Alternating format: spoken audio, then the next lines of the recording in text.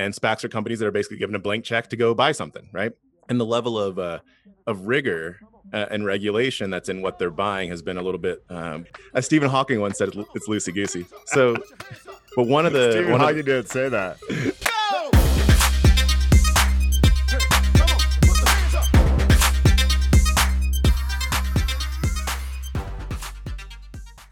This podcast contains the arguably witty banter of two friends, Skippy and Dougals, that like to debate about investing. The content is intended to be entertaining and for informational purposes only, not investment advice. You should do your own research and consult a financial professional before using any of the information in this podcast, and especially before investing. Morning, good sir. What's happening? Let's go. You gonna yell at me yet? Oh wow! I mean, this is like no pleasantries. No, it's on. I know you're fired up.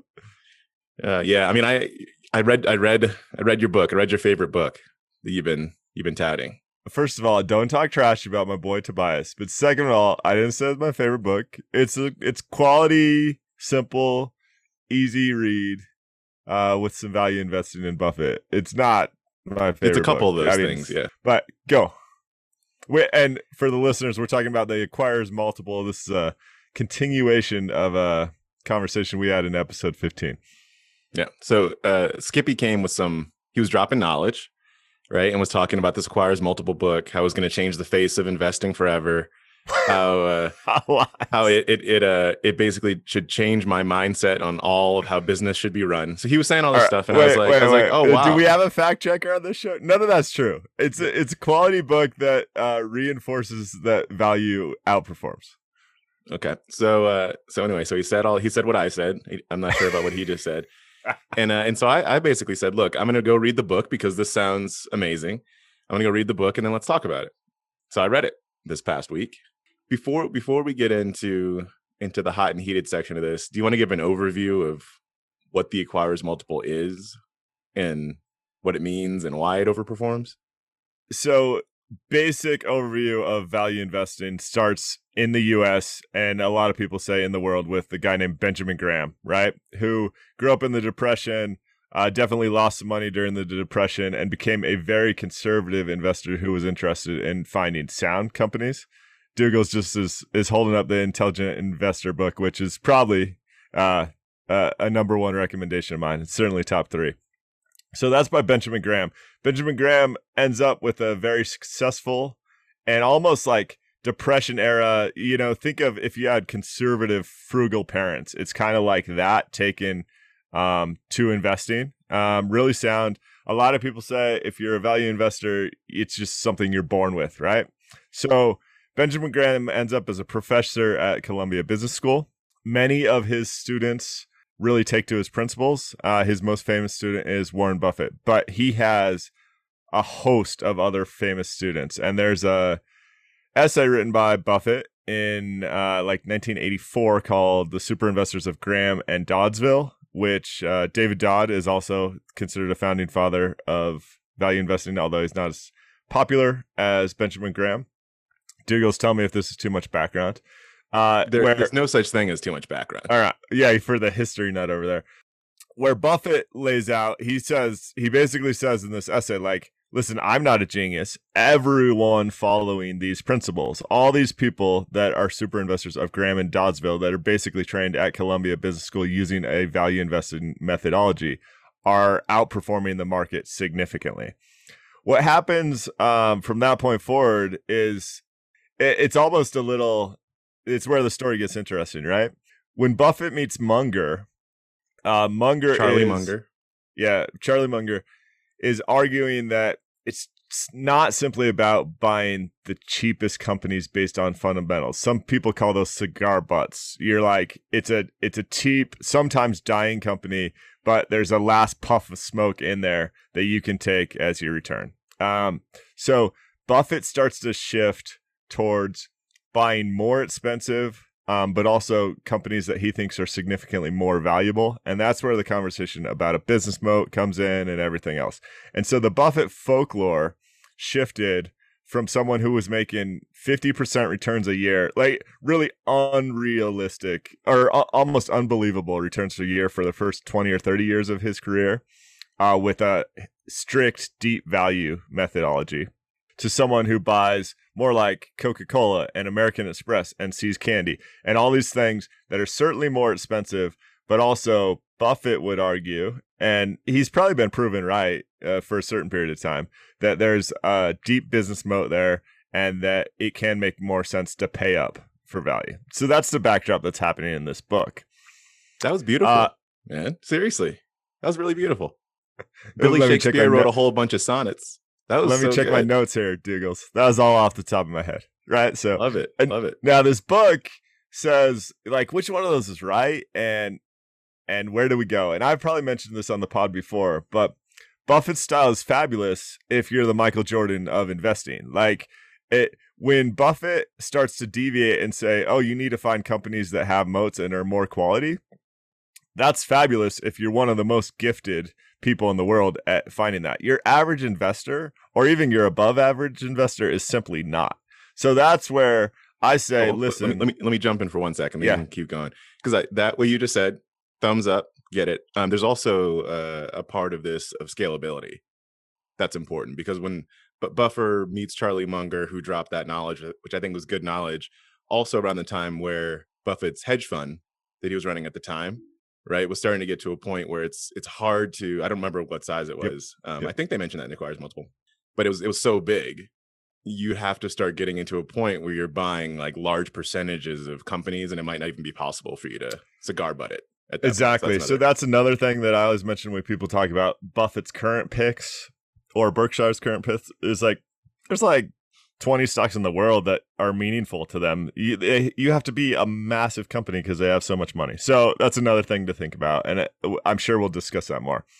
As it relates to the book, a guy named Joel Greenblatt, who we've talked about before, liked a quantitative approach and said, I see merit to the deep value and I see merit to paying up for quality.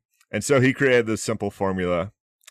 He called it the magic formula. There's a whole book on this, quality read if you're into that sort of thing, where he takes one component on cheapness and one component on value. His component on value, I believe, is ROE, if I remember correctly. He meshes those together. He does like a force raking. He buys like either the lower third or the 30 cheapest stocks or whatever. He has a fund. Yep. Great performance over time, right? So then the Acquires Multiple does something very similar.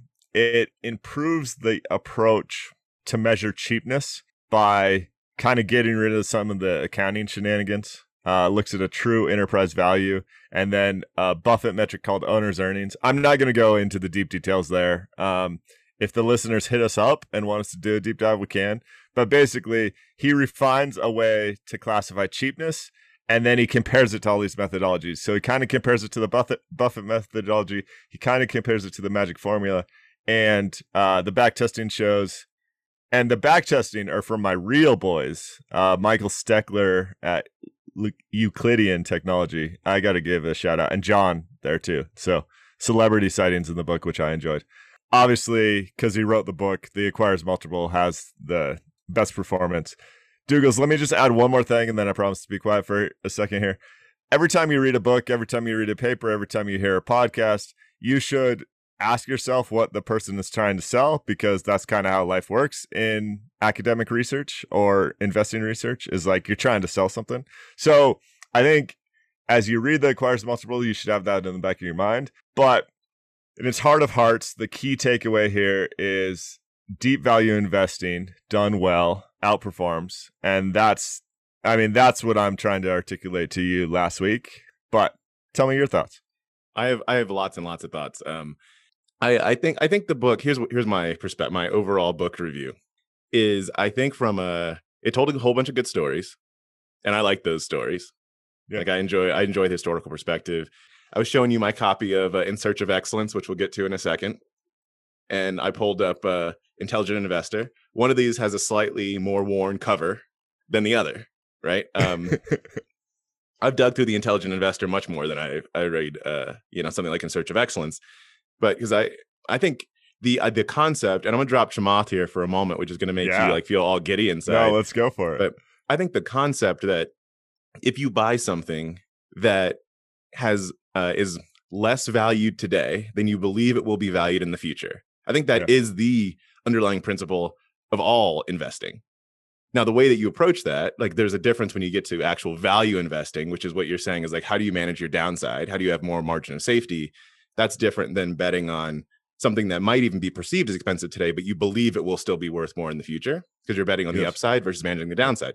I think that's different, but I still ascribe to that. So I think his stories were really interesting. I think the book was as you mentioned, simple read, had good stories in it. I think some of the simplicity didn't feel good. I don't know what to call it, right? Were places where it was almost like using simplicity to his advantage from a sales standpoint when it was convenient, and then like ignoring where the simplicity was kind of contradictory. Like I'll give you an example. If you look at and I know the In Search of Excellence stuff he used that as an example of a separate report, but you have to separate out management from like management excellence. So I'll say management like overperformance from investment overperformance. I think you have to separate those two things out. And he like combines them when it was convenient or not. Like there was this, I texted you this line that was near the beginning of it that just got me like all in from a simplicity standpoint, riled up. I'll even say riled, and coiled. He said, unprofitable companies tend to become more profitable. Okay, so that was just like, that was the line. There wasn't even context dropped around that. And like, if you want to look from from a business standpoint, from a management standpoint, if I look at my bottom line, my net profit and go, okay, I'm unprofitable, but I heard that tends to become more profitable. So let me just like go and hang out and wait for that to occur. Like, that's not the way that the world works. I think that you have to drop so much more context. I mean, generally, do you want me to defend that lie? Your criticism is warranted. Go for it. This is what we've talked about this before. Like, if there's a company of 5,000 people and they're having tough years, basically those 5,000 people show up to work every day and go, listen, we lost 10% last year. Like, we can't do this anymore. And we're working through being more efficient in our manufacturing process. We're laying people off. We're doing all these things. And that's all. Where that neglects is that some companies are unprofitable until they run out of money, and then they don't exist. And I think you have to mention that caveat. But there are a lot of other companies that say, we're going to do better and we're going to work hard to get back to average. And that's what he's trying to articulate. Yeah, but there's something really important. I get that. I think there's something that's really, really important in that. Even in your example, you said a company has 5,000 employees, ... Yeah, so if you have I would even, if you don't even want to go into more detail, but just throw a couple commas and semicolons into that sentence and say companies that have a generally strong foundation and are currently like unprofitable tend to become more profitable. Yes, I will then say, you're making my point for me. That's my point 5 minutes from now. So I love this. We're on the same page. And that's fine. But this is my point, where it was like, when it's convenient, you have simplicity, but you can't leave out like some of that nuance sometimes because it's so important. I'm going to drop into and hold me back if you want to tackle something else first, but I'm going to drop into the report that he mentions along those lines. Is that cool? Okay. Yeah. So there's this report by Barry Bannister, and it's called Revisiting In Search of Excellence, a Portfolio and Management Perspective. So apparently the brief background on this was there was a researcher back in the late 80s that looked at companies that were seen as successful from a management perspective. There's this book, In Search of Excellence, written by Tom Peters and Bob Waterman. McKinsey, boom, boom, boom. And so they were saying, they looked over, I think, like a 3-year period, and said, if you look at companies that follow their philosophy, or sorry, that had the numbers as Tom Peters was saying, if you look at that and then look at them over a 3-year period, it looks like the companies that actually are the opposite of those companies, so the unexcellent companies, would outperform. Yeah. And then Barry Bannister came in 1990 and said, that seems interesting from a 3-year perspective. Let's look at it from a longer term perspective, and looked at it for like 10 or 15 years, something like that. Yeah. So the first paper is Michelle Clayman. Let's just there you go. Credit for good work. The second paper is Barry Bannister and Jesse Cantor. In 1990. Yeah. Yeah. And so then 23 years later, in 2013, Barry Bannister and Jesse Cantor came back and updated that paper, so it has a multi-decade view, which I think is pretty cool. Like, and it's an interesting like paper generally to read. We had to find it in like a scanned PDF that someone probably did in the back of a CVS. But looking at it's pretty interesting. What I want to tackle here, in this that's interesting, and this is different from what Tobias dove into in their book, was that he's looking at the S&P 500. And so to be in, and some of these numbers will change over time, but just to what is the S&P 500, right? People broadly look at that as the market. It's roughly the top 500 by market cap stocks that are out there, but there are some other criteria. So you have to be, as of today, you have to be at least $11.8 billion, right, in market cap. That number changes over time. You have to be highly liquid. You have to have public float of at least 10% of your shares outstanding. Your recent quarter has to be profitable, and then your last 4 consecutive quarters have to be, in summation, profitable if you add them all up, right?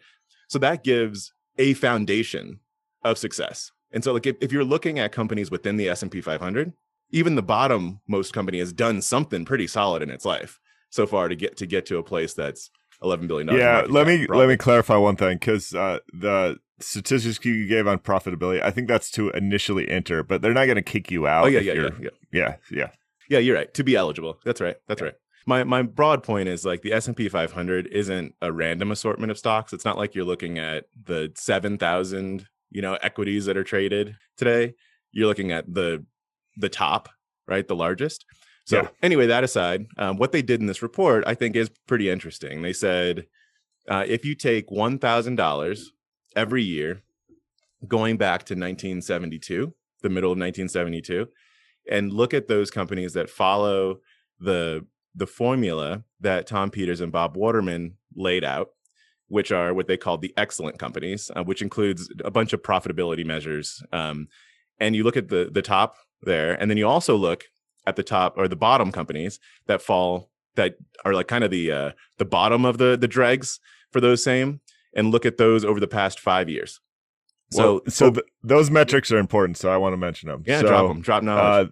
The metrics used to determine excellent companies for the Tom Peters books are 5-year growth of total assets, 5-year growth of shareholder equity. It's all 5-year stuff. Average return on sales, average return on total capital, average return on total equity, and average year-end price to book. Yep. So great. The excellent ones would have so-called good metrics. The unexcellent ones are basically the bottom third of those metrics, so-called cheap metrics, I'd call them. Yep. And so they looked at, I think they looked at each year for the previous 5 years before the $1,000 investment was made, and said, what are all the companies that fall into the top third, right, over those years, and what are all the companies that fall into the bottom third? And so they would put $1,000 in. So actually, let me back up for a moment. The unexcellent companies outperform the excellent companies, like hands down. Like that's like consistent, no matter what. Bar none. Yeah. The unexcellent companies. The main takeaway I care about, but I want you to get to your other point. But the second one, the one that's actually more interesting, is what they did relative to the market to me. Because the unexcellent to excellent piece, to me, I'm like, sure, like I can believe that. You're all in the S&P 500. And so you've all gotten to some level of excellence. And so I can believe that reversion to the mean within the S&P 500 is like a simpler cognitive element for me to get to. But beating the S&P 500 by this much is actually, it's like so significant that's what I like zoomed in on. So I'm not as fired up about it. Here's my takeaway. My takeaway is this: no one in their right mind would ever take these unexcellent companies and call this their investment strategy. All they're trying to do here is take down the book. And what they did is they did that really successfully. The fact that these unexcellent companies outperform both the excellent companies and the S&P is incredible, because this is not a value screen they made to maximize investment returns. They bought some crap here simply because they were trying to buy the opposite of what the book recommended. They bought companies that were pretty much surefire to go bankrupt, and they kept those in the analysis and set that the value of that purchase to zero when that company went bankrupt. Like, it's incredible. Yeah. So this is just going to be hot fire. There you go. So I'll say two things. One, it's very difficult for companies that are in the S&P 500 for you to say surefire to go bankrupt. Like, no, like that's an aggressive take. One. Okay. Two, I would say you can't take, this is mixing a management book with an investment like report or book, I also say is really difficult. And so it's hard to take down a management book by looking at an investment report? So actually, let's still drill into that. I think what's happening here, I don't know if the book explicitly claimed that these companies were good investments, but I think it unintentionally implied that. That's what happens with a lot of these books, right? So they're going around after they study these 43 companies that are called excellent companies, and they take away the key characteristics. They're going around trying to teach other companies to be excellent. And then I think the human brain goes, oh, well, if these companies are so excellent, obviously their stock performance is going to be excellent. Their financial performance is going to continue to be excellent. That's where that doesn't prove to be true. There's rare exceptions. I'm not sure that they explicitly said these companies would be good investments, but I think the human brain jumps there. And I think it is important to say what's probably more critical is mean reversion rather than something continuing to shoot to the moon. I hear that. And I think, what the book would say is that these companies had excellent performance. These companies were actually excellent performance in stocks too. Now, to your point of what you brought up at the beginning, someone's trying to sell something, right? Yeah. And part of what I'm trying to break down here is that what they were trying to sell is management consulting services, not investment consulting services. And the human brain can take things implicitly and run with it, and it will. But to say there was a writing about management consulting services, and I'm going to take that down by telling you about my investment consulting services, is you're using it for what you're trying to sell, and more power to you. I think it's hard for me to then like give that full credence. But I'm a purist. That's fair, but in these ways. let's keep peeling that onion. So if it's 1985 and I really want my company's struggling and I really can't wait to hire Tom Peters so he can teach me about these excellent companies. I'm the CEO of a Fortune 300 firm. What do you think I want out of that? I want my financial performance to improve significantly to start to look like the financial performance of the 43 companies from his book. And what he's actually giving me are probably principles that allow him to collect a big check and don't directly tie to my company's financial performance. What probably is going to impact my company's financial performance is reversion to the mean. I'm probably going to move more towards average. And that's for some of the reasons we've discussed on the negative side. Go ahead. Yeah. I think that's an argument in the opposite direction, because these so the excellent companies, if you look at their historical returns, right, they were above the unexcellent companies, which is, that gets to the reversion to the mean point. So if you're a company who has been struggling, then in theory, this does not occur necessarily in the real world all the time, but I'm saying in theory, if you do implement what the excellent companies did, then you actually then might revert to the mean in a more accelerated fashion. Maybe. I'm just saying, like, in general, that's the way you'd use it. But you certainly wouldn't say, let's look at what the unexcellent companies did and start replicating what they did in order for me to drive financial performance. That you certainly don't want to do. But it's all what you're trying to sell. I get that. Whoa, certainly. Let's just chill on your certainly. Depends on what you want.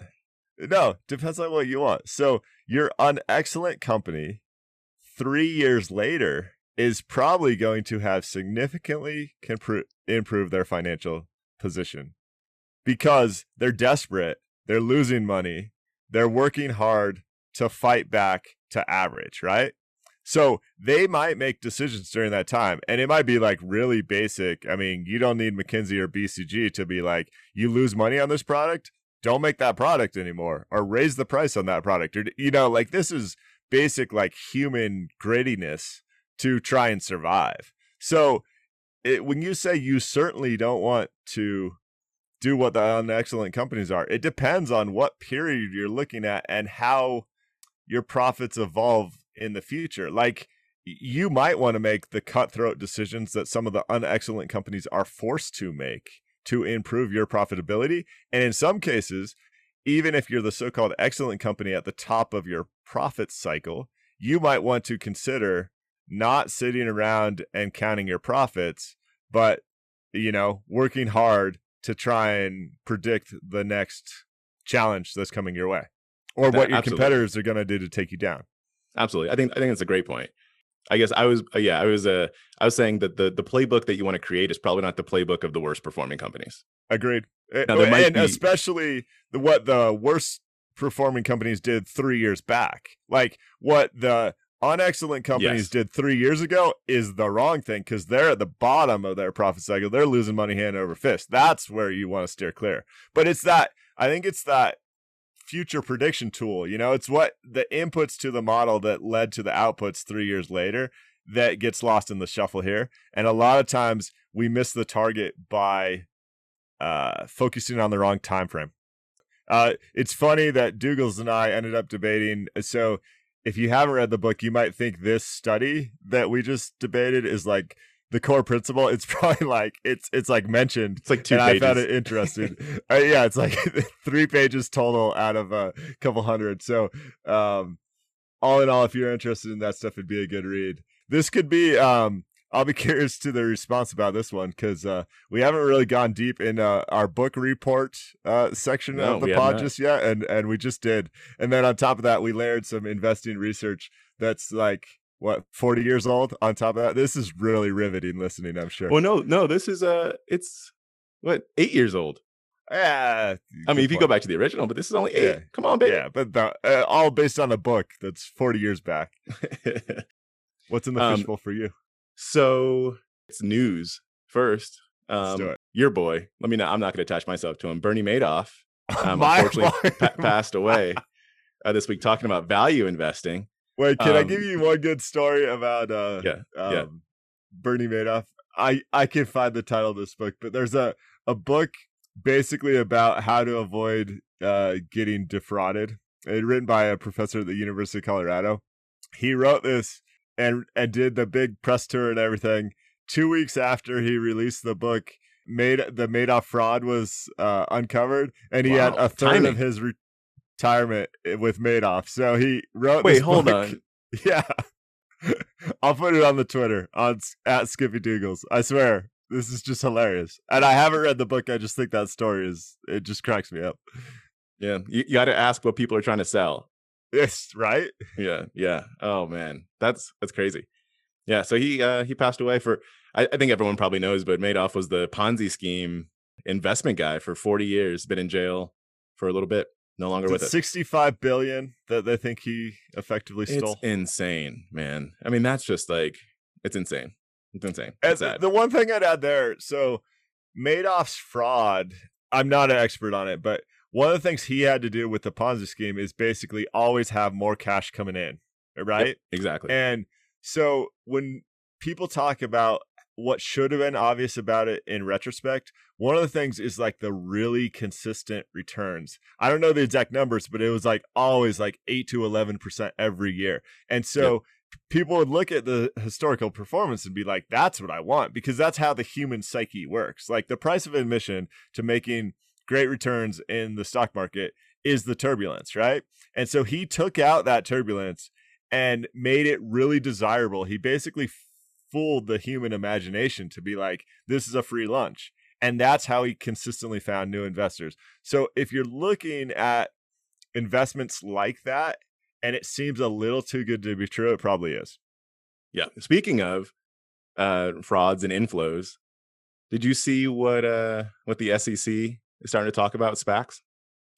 Just briefly, yeah. But you called that weeks back, man. Yeah, they're not. I mean, so they've only said some brief stuff, so it's not so there's not too much yet. But I do think it's pretty interesting. And as a recap for folks, so this year through, I think it was March, I think it was through the end of last month, there was about $100 billion that SPACs raised this year, which was more than they raised all of last year, which was more than they raised ever in the history of the universe.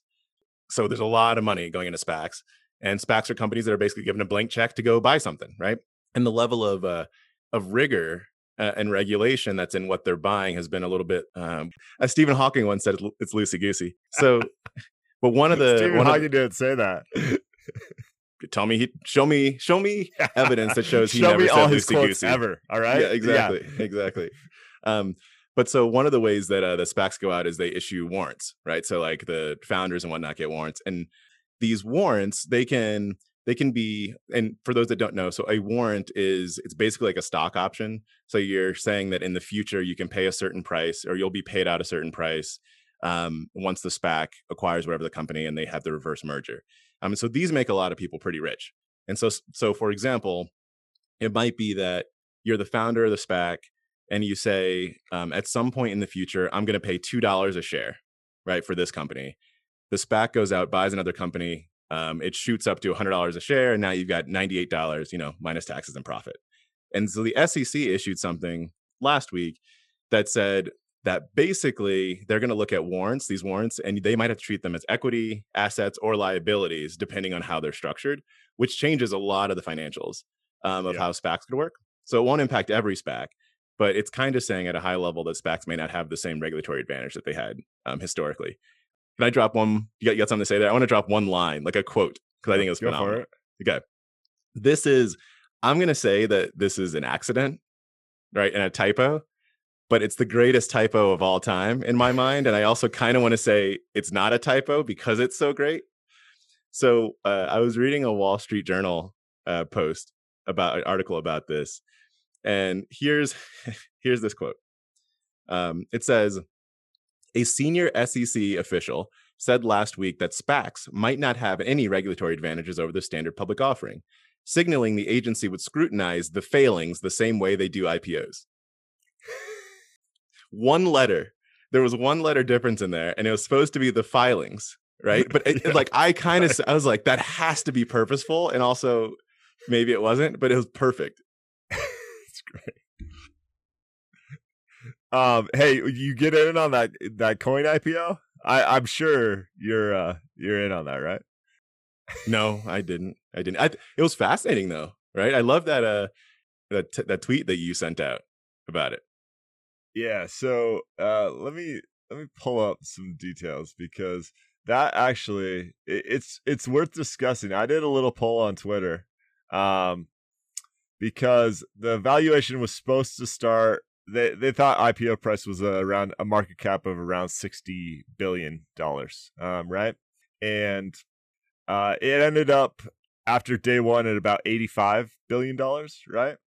So yep. An exchange like the NASDAQ is valued at $25 billion. An exchange like the London Stock Exchange is valued at about $50 billion.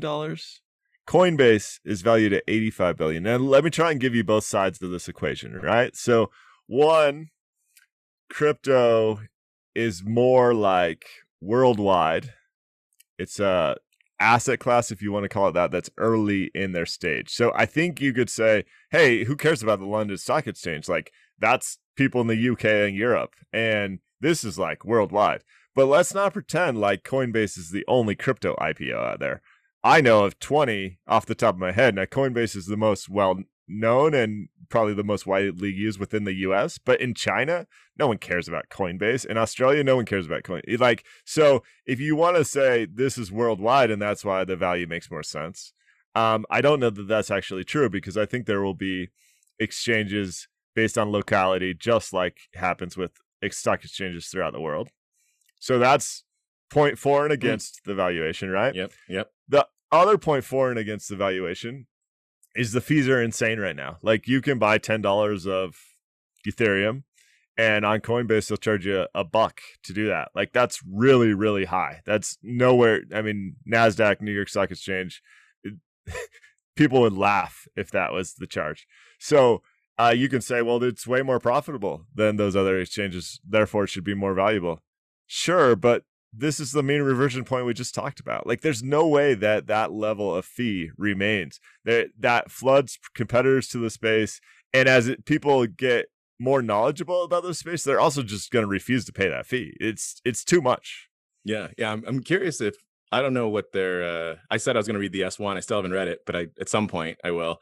But I'm curious as to whether or not they talk about their longer term strategy. They probably don't in all that much detail. Yeah. But I would think, to your point, because I think that's exactly right, it would have to be from a fee perspective, something where they say, we have somewhat of it's not a monopoly, but we have first mover advantage in the US at least, right, around this, so we can charge heavier fees, and we're going to use that to land grab. And then we'll lower fees when other people like start to come into the market to lower fees, but we'll have all the supply, or demand, whichever side. I don't know how they're going to manage that. I wonder if they're looking at that, but you're right. I mean, that's insane. It's an insane price. Well, and then when you value the company, I mean, their S1 said 98% of revenue is fees. So if there's not a moat around those fees, the company's worth a fraction of what it's. Well, and even the 60 billion valuation, I think, was insane. I was hoping to have some material to talk about on the pod, so I put in order at $100, knowing that it wouldn't get filled because it started at 250 and went like to 380. But I wanted to have one share just to gloat over you, Dougals, and I wasn't so lucky. Oh, speaking of one share, how's your dog coin, bro? What's up with that this week? My Dogecoin is all right. So I think I have 1,080 shares, risk free too. Again, for those who haven't been with the pod for a while, 10 episodes ago or so, me being a deep value guy, cryptocurrencies is like the antithesis of what I invest in, and I wanted to do some research on the bubble, so I bought some Dogecoin back way before it was cool Dougals. I bought $100. It went from 4 cents to 8 cents in an hour or two. Crushing I unloaded, got my $100 out, and now I'm sitting on 1,000 coins just because I think it's hilarious. Because I have a podcast that talks about investing. And now where is it?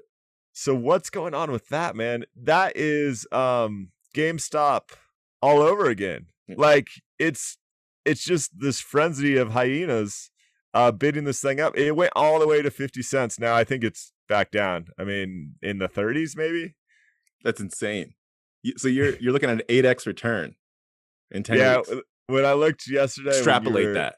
Texting me. Yeah. So if I do 800% every week, Dougals, this is how long my stimulus check will be. My stimulus check will be worth $2 billion. I love TikTok investors. So no, how do I say something intelligent about this? I am so ready for the bubble to burst, man.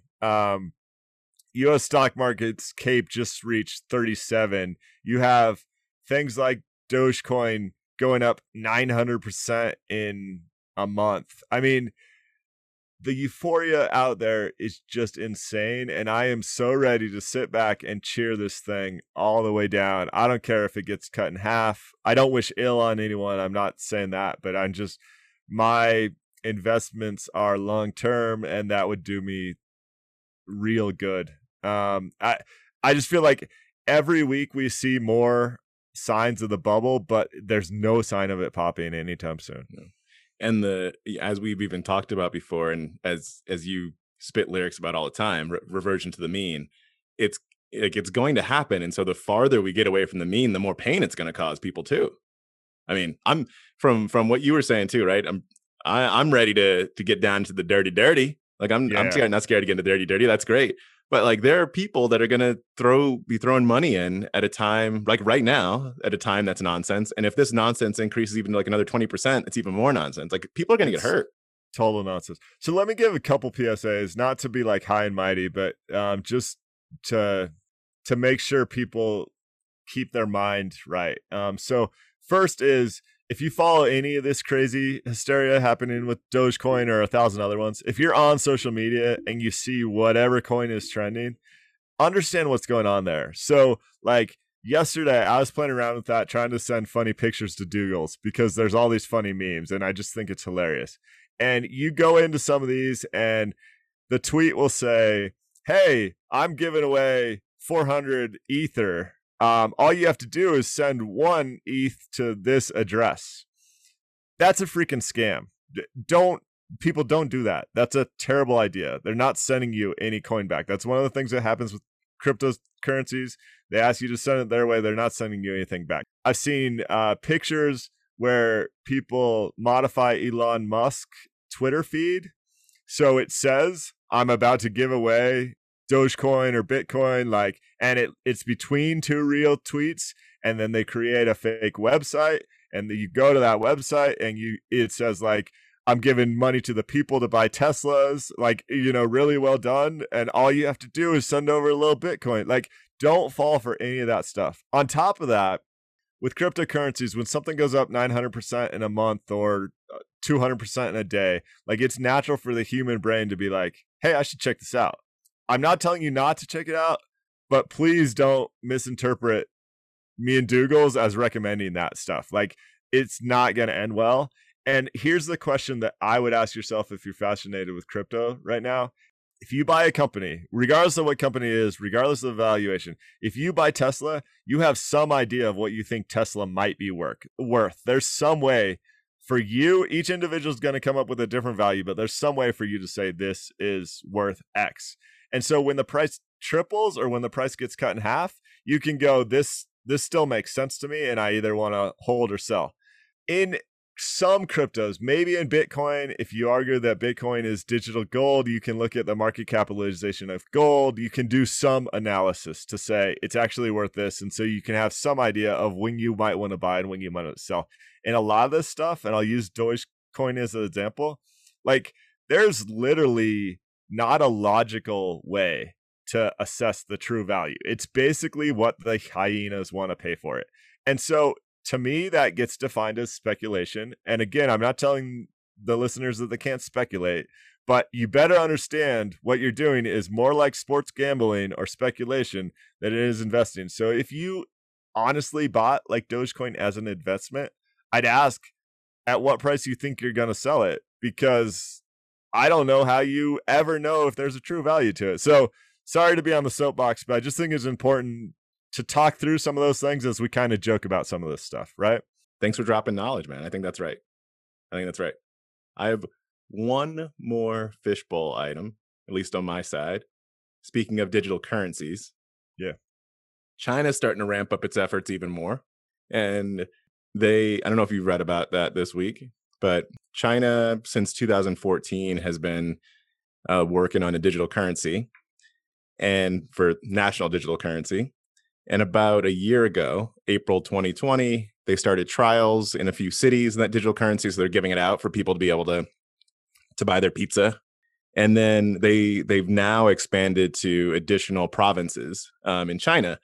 And what Financial Times, Wall Street Journal, et cetera, what they're coming out and basically saying is like, this is something that, and this is not going to be news to the US government, but something the US government really should probably pay some attention to. Because the way China is doing this is not like the way that the blockchain-based cryptocurrencies are doing it. They're not doing it in an anonymous fashion. They're doing it by saying, like, this actually allows us to track the spending of our citizens in a much tighter way. Like, we'll get real-time information on spending. I'll pause there. Let you come in. Oh, I mean, it's the typical playbook. Am I supposed to be surprised that the Chinese government, who one day is going to show up at my house and like put me in handcuffs, but wants to track their citizens? No, I'm not surprised by this.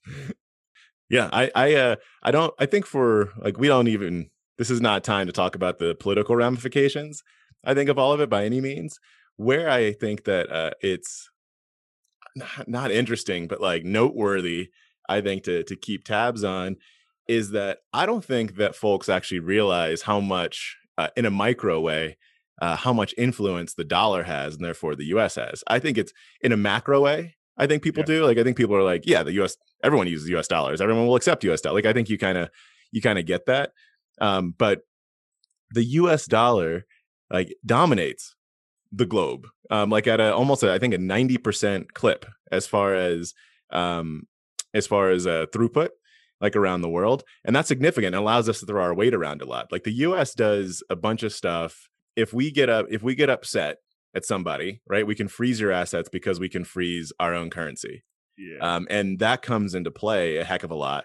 And where that there's the political side of that, but I think from like the investing side, it's actually pretty interesting because outflows or inflows from our own countries, like stock markets. I'm not talking about next month or next year or anything. I'm just saying, like, in general, I think it's something like keep in mind.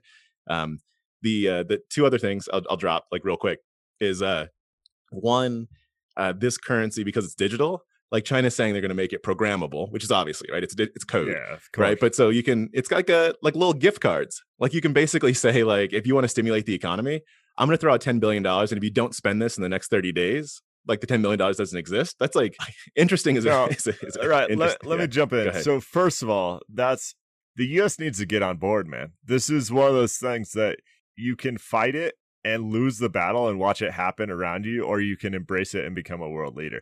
And stuff like that is super fascinating, and it takes so-called money to an entirely different level, and the U.S. better get on board quickly. They just better, or they're going to be in trouble, because this is also a space where there's tons of innovation happening, and every time the U.S. has fought against that, it's ended poorly. So quiz time for you, right? If you're looking at world currencies, fiat money, and comparing where Bitcoin falls in that, what ranking would Bitcoin have as a world currency right now? Is this number of holders, total amount held? What's the? It's basically market cap. Market cap. 5. Not bad. 14. So, I mean, right below the Swiss franc. If you denominate all the world currencies in Bitcoin and then rank them, that's basically how you get this.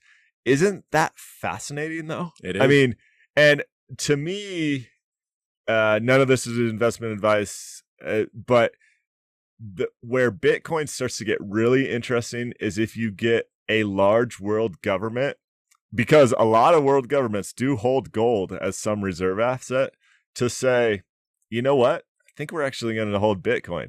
That frenzy of financial money that could come into the digital asset system when a government or multiple governments take that is a fascinating thing to debate. And we can do that on another episode. I don't want to derail you here, but 14, that surprised me. I mean, I didn't think that technically you'd be the 14th largest country in terms of populating circulating crazy. Supply. Yeah, that's really crazy. The Winter Olympics, not as popular as the Summer Olympics, but the Winter Olympics are coming to Beijing next year. Yes. And the tie into that is I assume, depending on what's going on in the world at that time, that there are going to be a bunch of international people that are coming into China in about a year from now. And I don't know what they're going to be doing with this digital currency around there, but it's like there could be something playful, I think, around there, playfully dangerous. So just dropping that. The one thing I'll say is basically all the articles that I read about this were taking the Skippy view of like, we should pay attention to this thing. We should pay attention to this thing, except one. Can you guess what the one was? No. The South China Morning Post was like, they were like, nothing to see here. There's nothing to see here. They found like one quote from, I think, like the Bank of Japan, and it was like, nah, this won't be a thing. But it was just funny because I'm like, I read like the Financial Times, reading the New York Times, reading the Wall Street Journal, and I was like, oh, look at this headline. Nothing to see here. South China Morning Post. Well, here's the other thing that, like, I just think the U.S. needs to get on board, and I'm not saying the U.S. needs to create a cryptocurrency dollar, but just have a regulatory friendly environment. The game-changing thing, like you're talking about, is basically the analytics you can do on the blockchain of real-time spending. And I personally don't care if there's identities tied to that or not. So, I mean, a lot of people like that you can basically own these digital currencies without identifying yourself in a way that's really hard to do in the U.S. financial system otherwise. But I don't care if a name's tied to it or not. Just to have the analytics around that movement of money is really fascinating stuff. Yeah. And it opens up an entire new world of decentralized finance, which is fascinating. It's insane. Absolutely insane. I agree. A country owning that is a beast, to say the least. A beast, to say the least.